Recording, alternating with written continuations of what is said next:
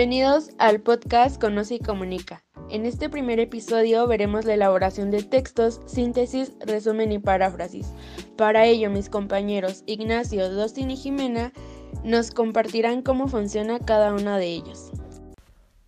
Un resumen es una exposición abreviada, concisa, sobre los puntos más importantes de un texto o documento. Como tal, puede realizarse de manera oral o escrita, y debe de ser objetivo, claro y coherente. Su objetivo fundamental es facilitar al lector la comprensión de un texto. El resumen respeta las ideas originales del texto base, es claro y comprensible. Es corto, conciso y en cierta forma es un texto nuevo, pues solo debe contener entre 1/3 y 1/5 parte del texto original. Síntesis. Es el reordenamiento de los aspectos fundamentales del texto, leído en función de la perspectiva del lector. Para esto se organizan los conceptos más importantes de manera significativa y nadie puede reemplazar al propio lector en su realización. Sirven para aumentar la comprensión del texto y presentar la forma de un diagrama o esquema. ¿Qué es la paráfrasis?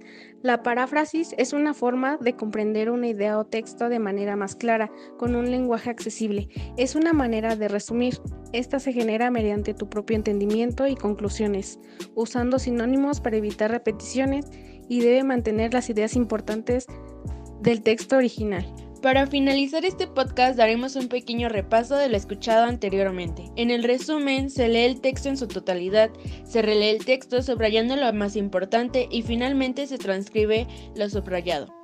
En la síntesis se lee, se relee y se reescribe lo subrayado con las palabras de la persona la cual lo está escribiendo. En la paráfrasis se copia parte de dichos párrafos y en la parte inferior de estos se hace un comentario referencial al respecto.